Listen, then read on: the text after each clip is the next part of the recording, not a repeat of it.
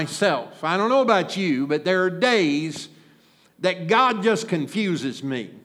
You know, the scripture says that His ways are not our ways. And so we don't always understand everything that we need to understand about who He is. But I'm convinced that the most important thing about you is the way you understand God. It's important because we must understand who He is and how He lives among us. So for the next couple of weeks, we're going to talk about and ask this question: will the real God please stand up?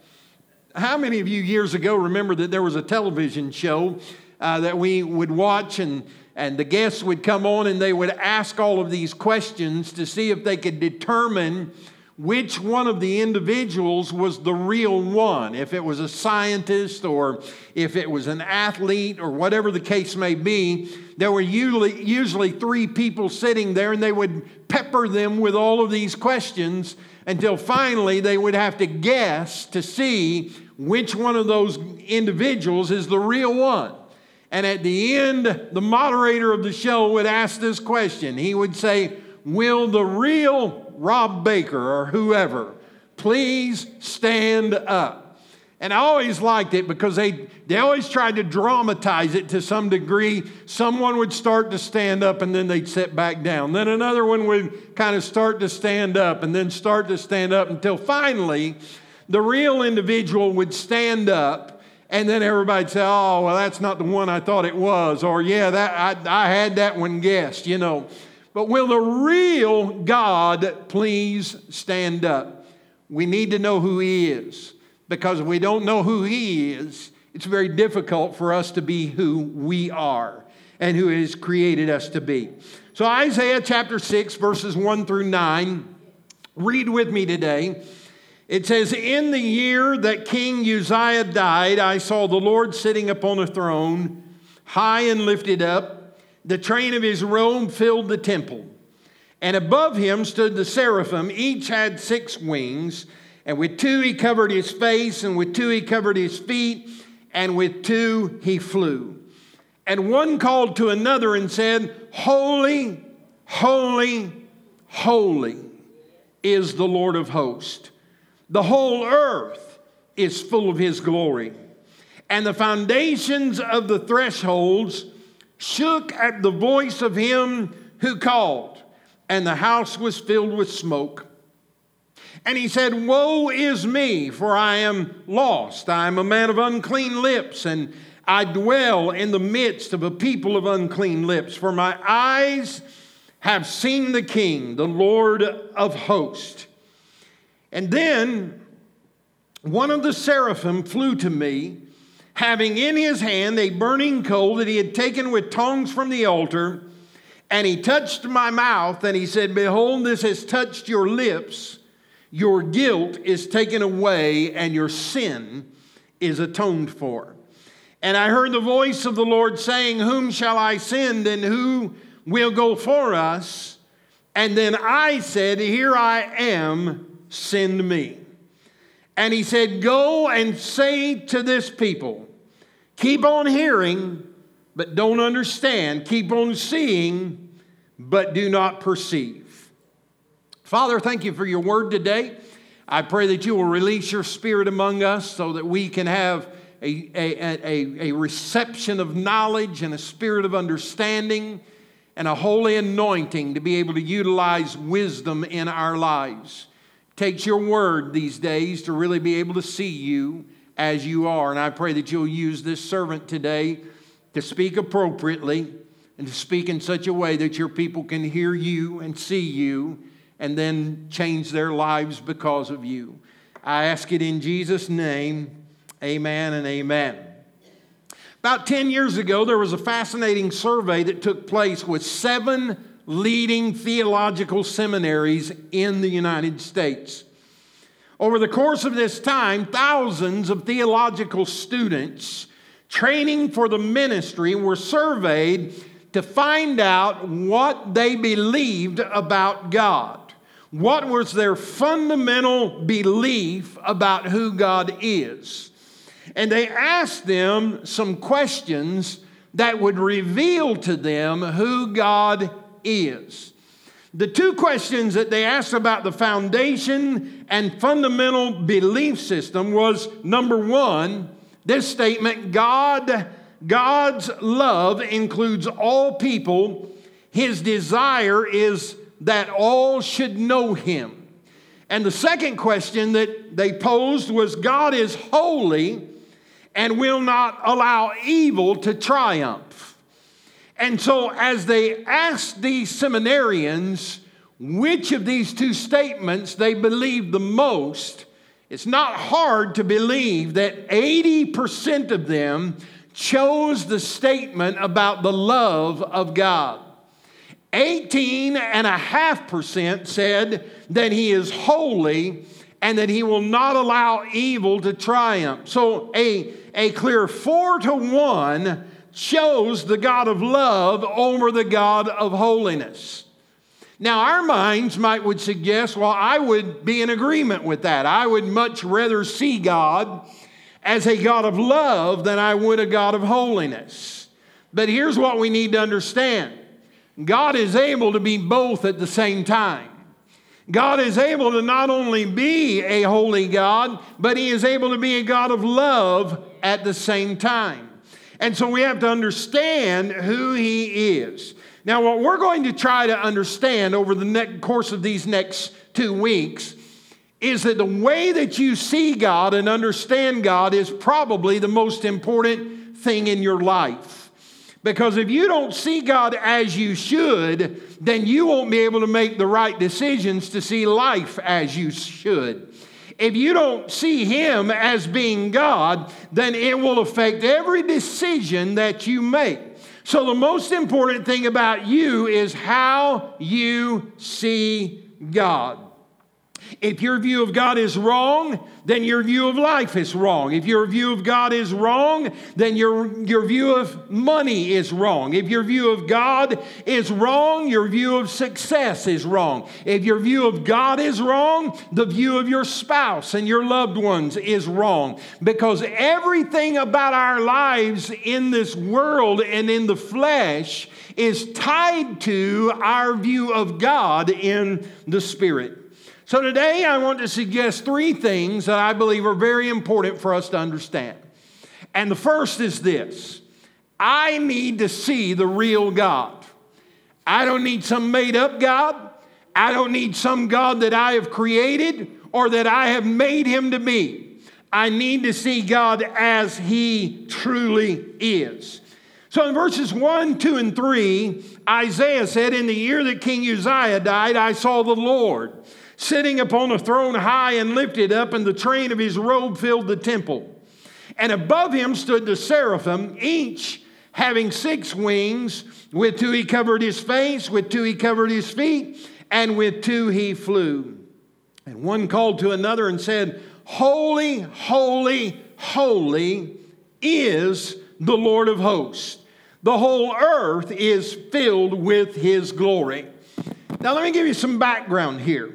It's very important to note that Isaiah said that in the year that King Uzziah died, I saw the Lord. In other words, this was a watershed moment for Isaiah. It was just not another day in the week. It was not an ordinary day. It was a day that held great significance for him. Many of you would agree that we can remember the day that President John F. Kennedy was assassinated. Many of you would be able to tell me where you were on that day and what you were doing. We remember the day that Ronald Reagan, an attempt was made on his life, and we thought, well, maybe here we go again. Thankfully, he survived and was able to continue in his role as president. Many of you would remember September 11th, and all I would have to do is just say September 11th, and you'd probably remember where you were and what you were doing and who you were with. These are what we call watershed moments.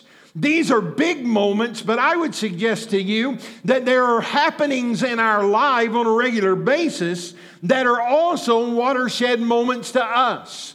I can remember when Donna had surgery several years ago on a heart electrical circuit that was in her heart and had to have a procedure done. And I remember when she came out of that feeling like God is able to do anything. God can do what mankind would say is just very difficult and hard. You say, well, didn't a doctor do that? Yes, a doctor did that, but the doctor only did it because of the gifts that God provided him and the anointing that he had to work on her body. It was a watershed moment, and there have been so many of those through the years that take my mind to a place where I have an understanding of who God is, and you too. You see, Uzziah was a very successful king in Judah. He came in, and through his leadership, he put a lot of money into defense spending, and Jerusalem became a fortified city, one that enemies could not penetrate and could not get into because of the work of Uzziah. He allowed the economy to grow through agriculture and commerce, and the economy was booming, and people had money and had resources, and everything that they needed was there because of the leadership of Uzziah and his dependence upon God. They were blessed with peace and prosperity, and everyone was enjoying life because of this king Uzziah. But then something happened to Uzziah. Uzziah had a change of heart, and he stopped believing that God was the one who was doing all of this, and he started thinking that he was the one who was doing this. And he became arrogant before God, and he became high and haughty and lifted up in his own mind, and because of that, God put leprosy upon him and used that leprosy to cause him to die. And at the very end of Uzziah's life, the king of Assyria had heard that he was dying. And so the king of Assyria comes and positions himself so that when Uzziah died, he could sweep in and take Judah captive and then have them and the city for his own. And so the people that had once had plenty of money and plenty of resources and plenty of peace and plenty of prosperity now suddenly found themselves in a place of fear. And I don't know what's going to happen. And my expectations are not what they once were. Let me just stop long enough to say that there are many of us in our lives today that we are where they were. We've been in a place of happiness and joy and fullness, and God blessed us. And then all of a sudden the doctor gave us a report that we weren't expecting, and everything changed. We fell in love with someone, and we thought we'd spend the rest of our lives with them in absolute and pure joy. And then all of a sudden we discovered that they no longer loved us, no longer wanted to be with us, and they left only to leave you alone. We find ourselves in situations that change suddenly, and in those suddenlies, how we view God is what will get us through in that moment and through our lives. You see, in that moment, Isaiah saw something in his spirit that no one had ever seen before, because the scripture says Isaiah saw the Lord. He was high and lifted up, and the glory of the Lord was filling the place where he was. And so he saw God. You say, well, did he see him in person? I don't believe he saw him in person. The Bible says no man has seen the Lord and lived from it. I believe that he had a spiritual revelation of who God is. And the good news is that if Isaiah can have a spiritual revelation of who God is, then you and I can have a spiritual revelation of who God is. Amen. So he saw something.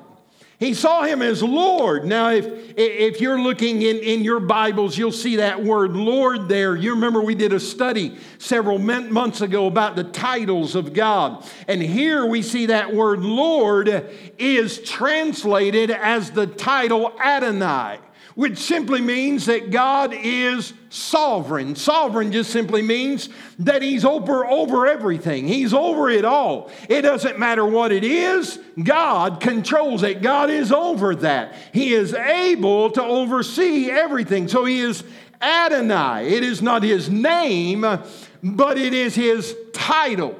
So there are times in our lives when, like Isaiah, we have to say, I see the Lord. I see him as Adonai. I see him as the God, the Lord, who is over everything that touches my life.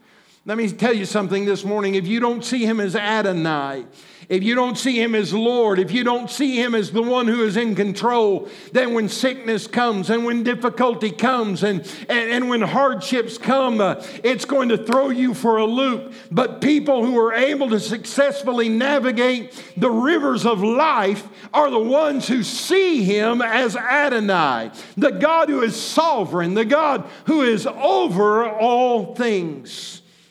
So he saw God. What I would suggest to you today is what Isaiah saw then, we need to see now.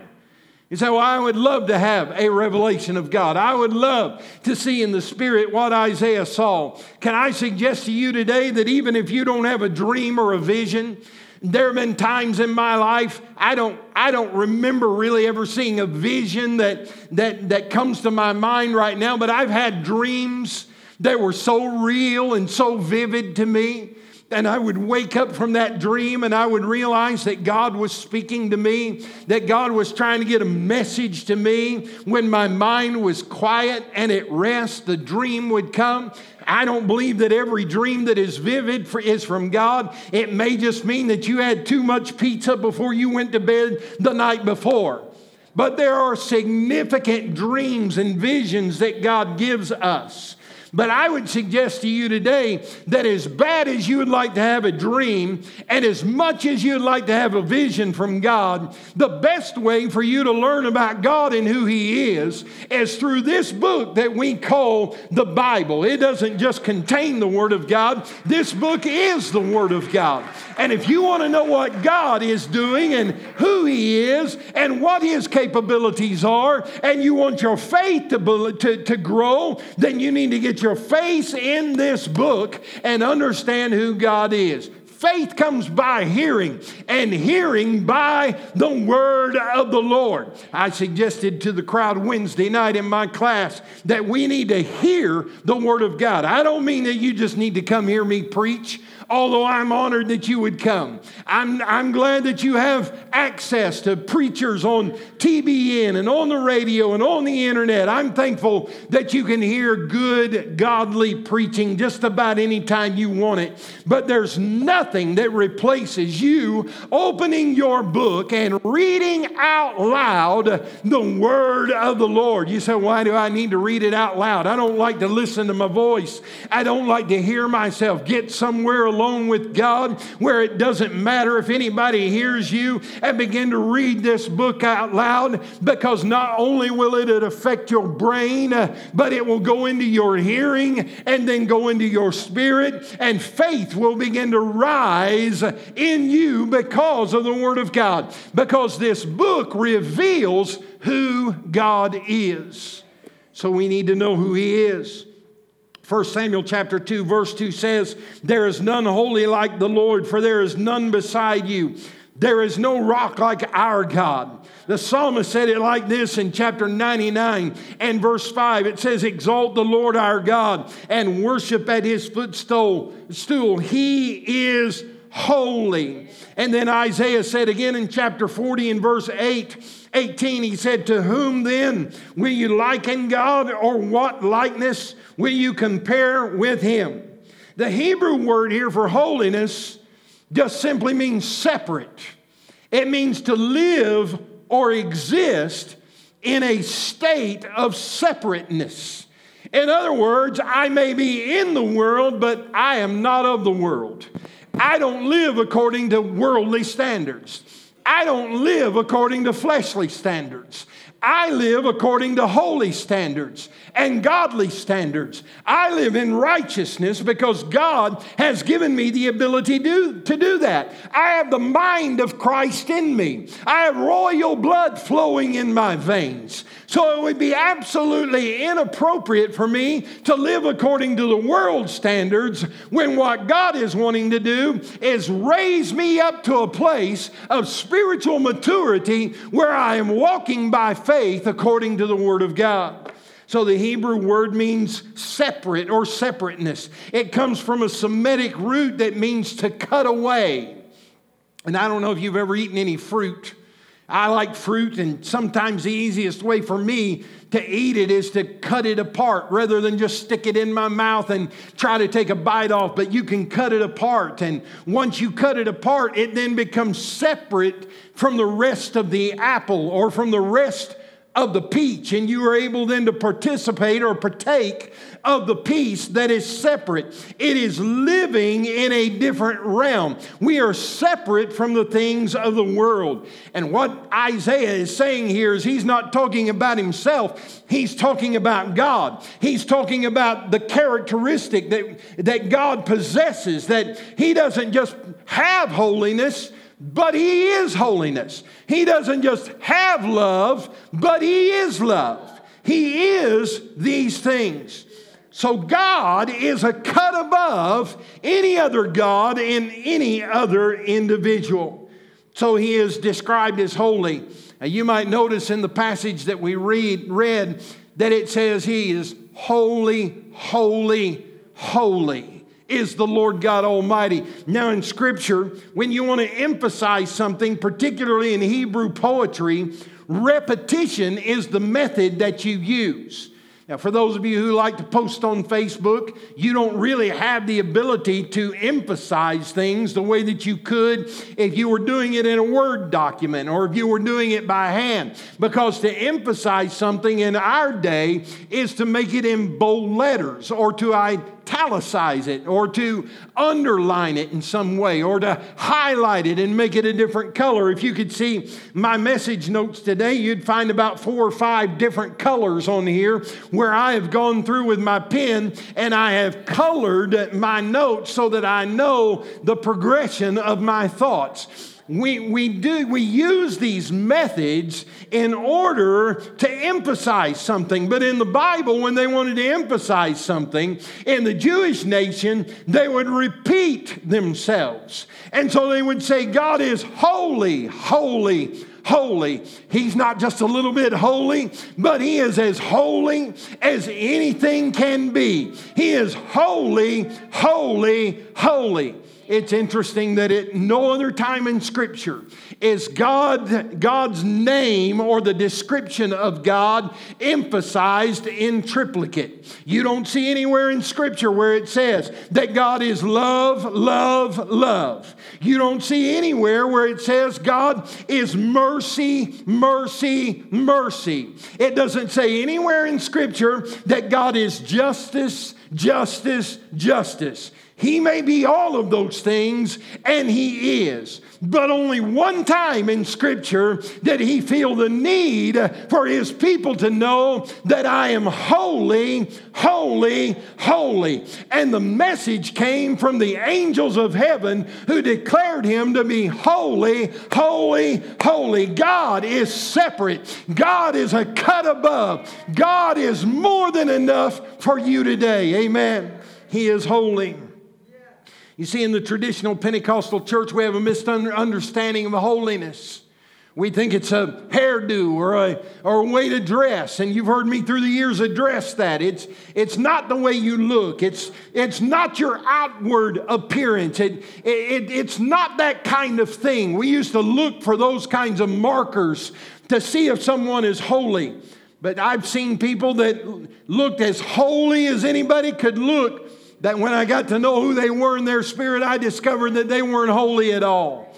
What I'm talking to you about today is a God that is not holy. He's not declared holy based on the way he looks on the outside. He is holy because he is holy. He is holy. He is holy. He is holy.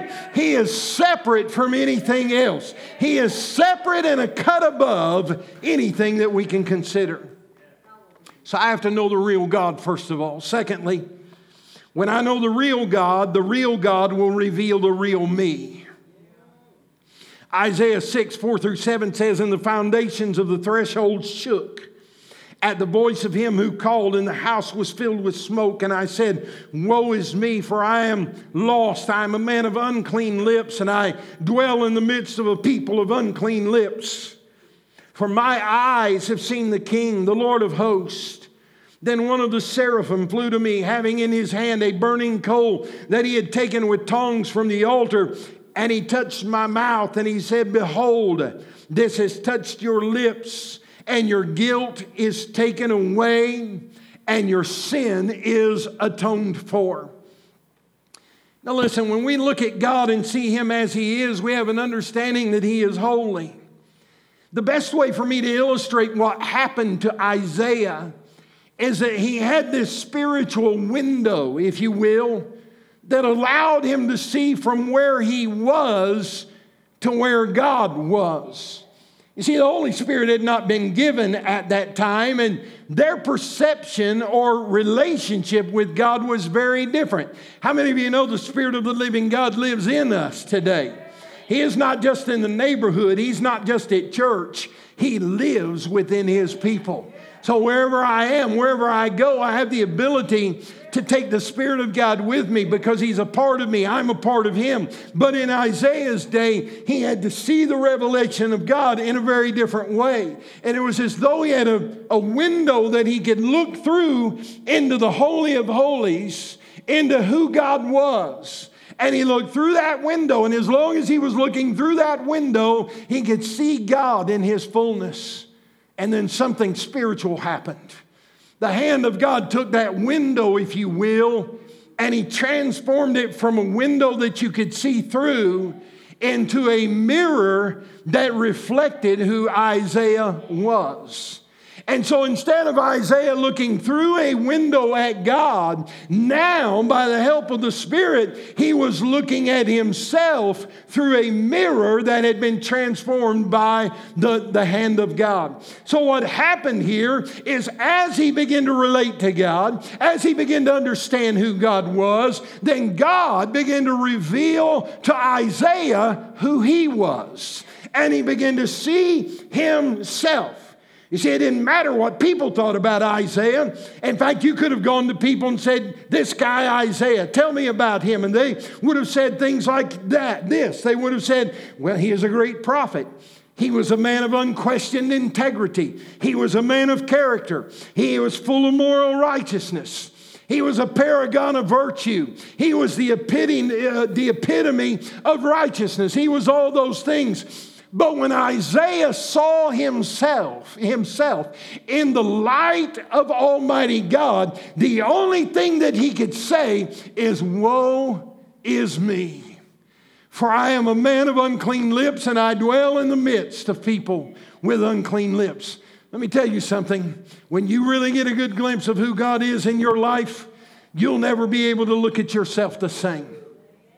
I'm not saying that you should put yourself down and get discouraged and get frustrated. I just think that what you do when you look in the mirror is you improve yourself. Now this morning when I was fixing myself up, looking good like I am today, shaved a little bit, combed my hair, fixed it. I even turned and took the mirror and looked from this mirror into that mirror so I could see the back of my hair. I don't know if it's still laying down or not, but I tried. I spit on it and I glued it down with hairspray and all that kind of stuff. Did the best I could. The whole purpose of a mirror is for you to change something about yourself. If you don't care how you look, you won't look in the mirror. You'll just put it on and then you'll just go. You won't worry about whether or not your teeth look clean or whether or not your hair is combed or whether or not your shirt has been ironed or your pants are just right. It won't matter about that because you won't care. But when you look in the mirror, the purpose of looking in the mirror is to effect change on your physical appearance. And the same is true in the spirit. When you look into the mirror of God's Word, it won't be just some activity that you do that is a religious fulfillment. Oh, well, the pastor expects me to read the Bible. God expects me to read the Word. No, when you get this book and you start reading into this book and seeing God for the way He is, then something happens in the spiritual realm that changes your perception from a window that you are looking through into a mirror that reflects who you are. And it gives you the ability to say, God, I'm not everything I need to be. I'm not the individual that you want me to be. I'm not the child of God that you've called me to be. But with your help and with your anointing, I will change myself into the likeness of Jesus Christ. Listen, you can't do it on your own. You're going to have to participate and cooperate with God. But God, if God has called you to be holy, then He won't ask you to do it on your own. He will help you to become the child of God that He has called you to be. Amen.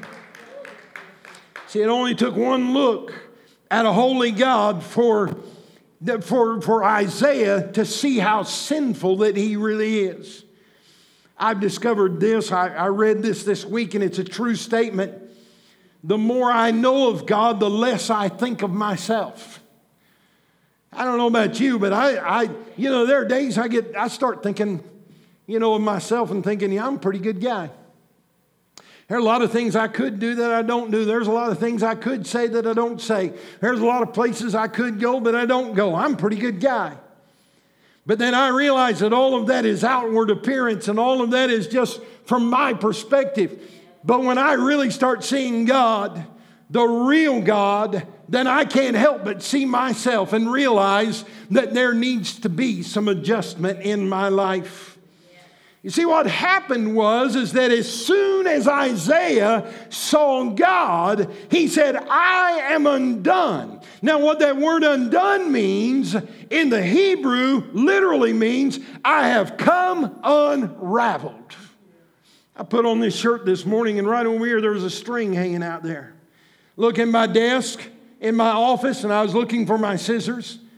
And once again, someone has stolen my scissors from my desk drawer.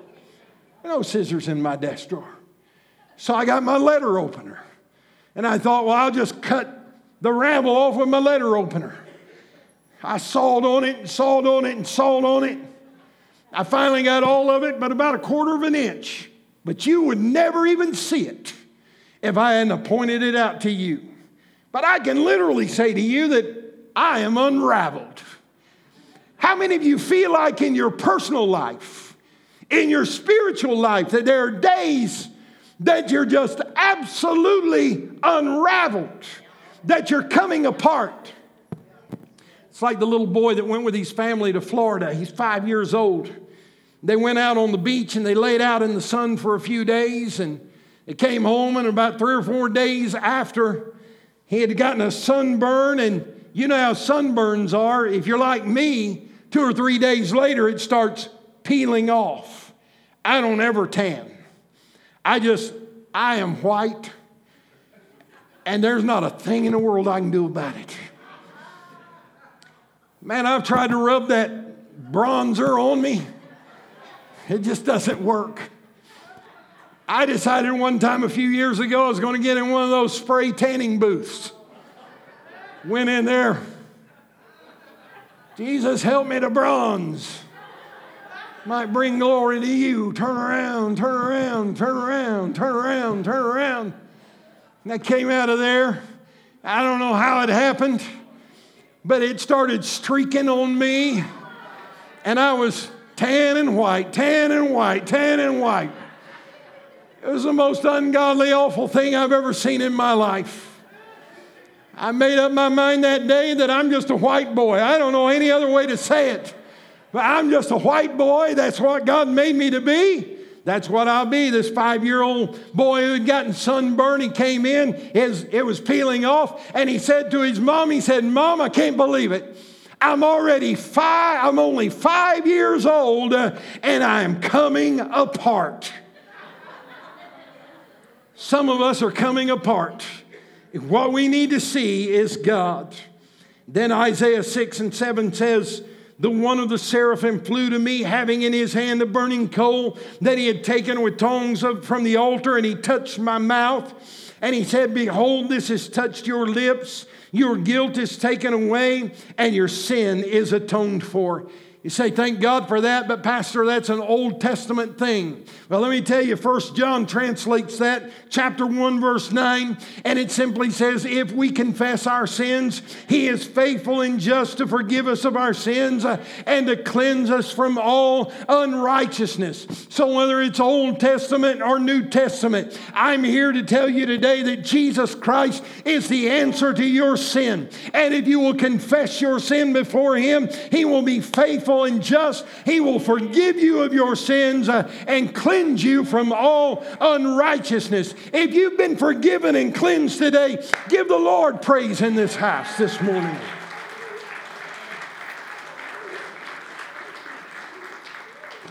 And then finally this morning, the real me must surrender to the real God. I must see the real God. And when I see the real God, I will be able to see the real me. And thirdly, the real me must surrender to the real God. Verse 8 says, and I heard the voice of the Lord saying, whom shall I send? And who will go for us? And then Isaiah said, here I am, send me. I don't know if you've ever had moments in your lives where it seemed as though you heard the voice of the Lord. I have never audibly heard the voice of the Lord. It may be that some of you have. I haven't. I've known people through the years that say they've heard an audible voice from heaven, from God. I've never experienced that. But I have heard His voice. I hear His voice on a regular basis as His word speaks to me. But Isaiah in this revelation heard the voice of the Lord. And the Lord said, who shall go for us? And who shall we send? And Isaiah responded the only way that he knew how. He said, here am I, Lord, send me. Can I tell you as a pastor, one of the most refreshing things that I ever hear is when someone says, God has truly impacted my life. I will never, ever be able to be the same. I can't carry on business the way that I once have. I can't do nothing on behalf of the kingdom of God. I have to be involved. I have to do something. But you know what I hear more than just about anything? I hear people saying, when you've heard the voice of the Lord, I hear people saying, you know, send Him. You know, I think they'd be better at that than me. Send her. Oh, Pastor, that's the reason we hired you. That's the reason we have you as the pastor. Let me clarify something for you right now. You know this. I've told you this for 8 years. It remains true. It's not my job to do the work of the kingdom of God in your household. It's your job. My job is to teach you and train you so that you can do the work of the kingdom of God. I don't mind praying for your loved ones. I don't mind going to the hospitals and seeing them. I'm going to tell you, the last 2 weeks, I've been in hospitals more than I want to. I did a funeral just yesterday for someone. I don't mind doing those kinds of things. I'm glad to serve. But listen, God has raised you up to be a voice in your realm of responsibility. It's not my job to win your husband to the Lord, although I'm happy to help. It's not my job for you to ask me to come and get your wife straightened out so that she can start obeying you the way that she vowed to do when you got married. It's not my job. I can't do it, and I'm not going to try. You say, well, you've just gotten high and fat. No, I told you the first day that I came here that this is not a me thing. This is a we thing. And let me remind you that everything God does in this world, He does through His people. God can work miracles, and He sometimes does. But more times than not, God raises up men and women like you to take your place in the kingdom of God and do what He's called you to do. It's my job to equip the saints for the working of the kingdom of God. And it's the job of the saints than to do the working of the kingdom of God.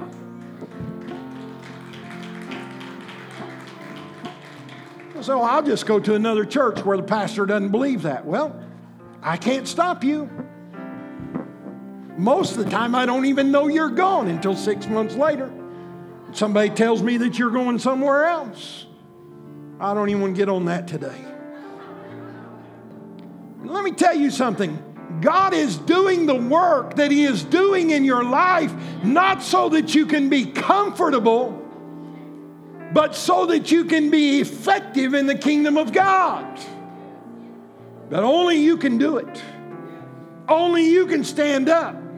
Stop saying, there he is, send him, or send the pastor, send the missionary, or send the trained professional. Send anybody, but don't send me. No, God is counting on you to do what He has called you and equipped you to do. That's how the kingdom of God will grow. 1 Peter chapter 1, verses 15 and 16 says it like this: but as He who called you is holy, you also be holy in all of your conduct, since it is written, you shall be holy, for I am holy. That's not talking about you dressing a certain way. It's not talking about you talking a certain way. It's talking about you patterning your life according to the spiritual revelation that you have of a holy God and living a holy life. It means that you'll take your life before God and you'll say, here am I, send me. You take your family and you'll say, here they are, use them. You'll take your money and you'll say, here it is, God, use this. It's all yours anyway. It's got your name on it anyway. So I'm giving it into your hands. You see, when you come to this place that I'm talking about, you will say, it is all yours. Everything I am, everything I hope to be, it is all because of you, and therefore everything I am and everything I have is yours.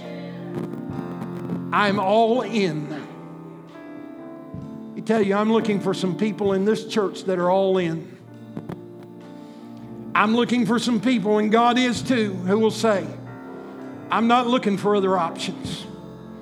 God planted me in this body of Christ, and since God planted me in this body of Christ, I'm going to bloom where I'm planted. I hear people all the time say to me, I can't do that, Pastor. I don't believe I could ever be involved in ministry because I've got to be in worship myself.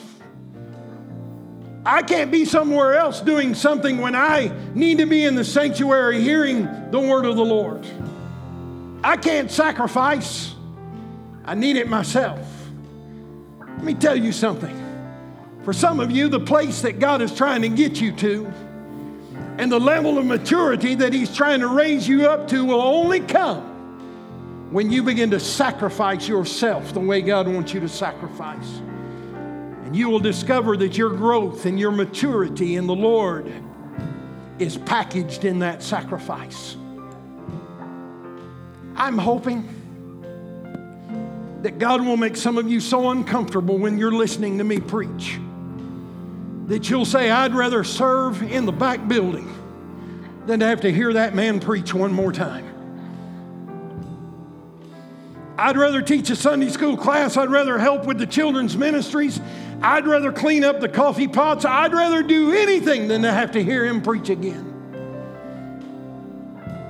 I pray that a spirit of godly uncomfortableness will come all over people who know that they are called to be in service to the kingdom of God and yet simply refuse to do it. I'm praying that the spirit of Isaiah will come on you and you'll say to God, Lord, here I am. For you see, I believe that when you see God as He really is, He will help you see yourself as you really are. And once you see yourself as you really are, you won't have any choice but to become the person that He wants you to be. Listen, you're going to bow to Him one of these days anyway. The Scripture says every knee's going to bow, every tongue's going to confess.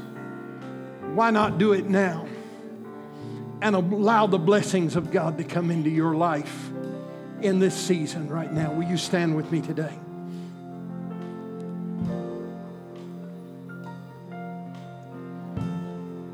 I'll go home this afternoon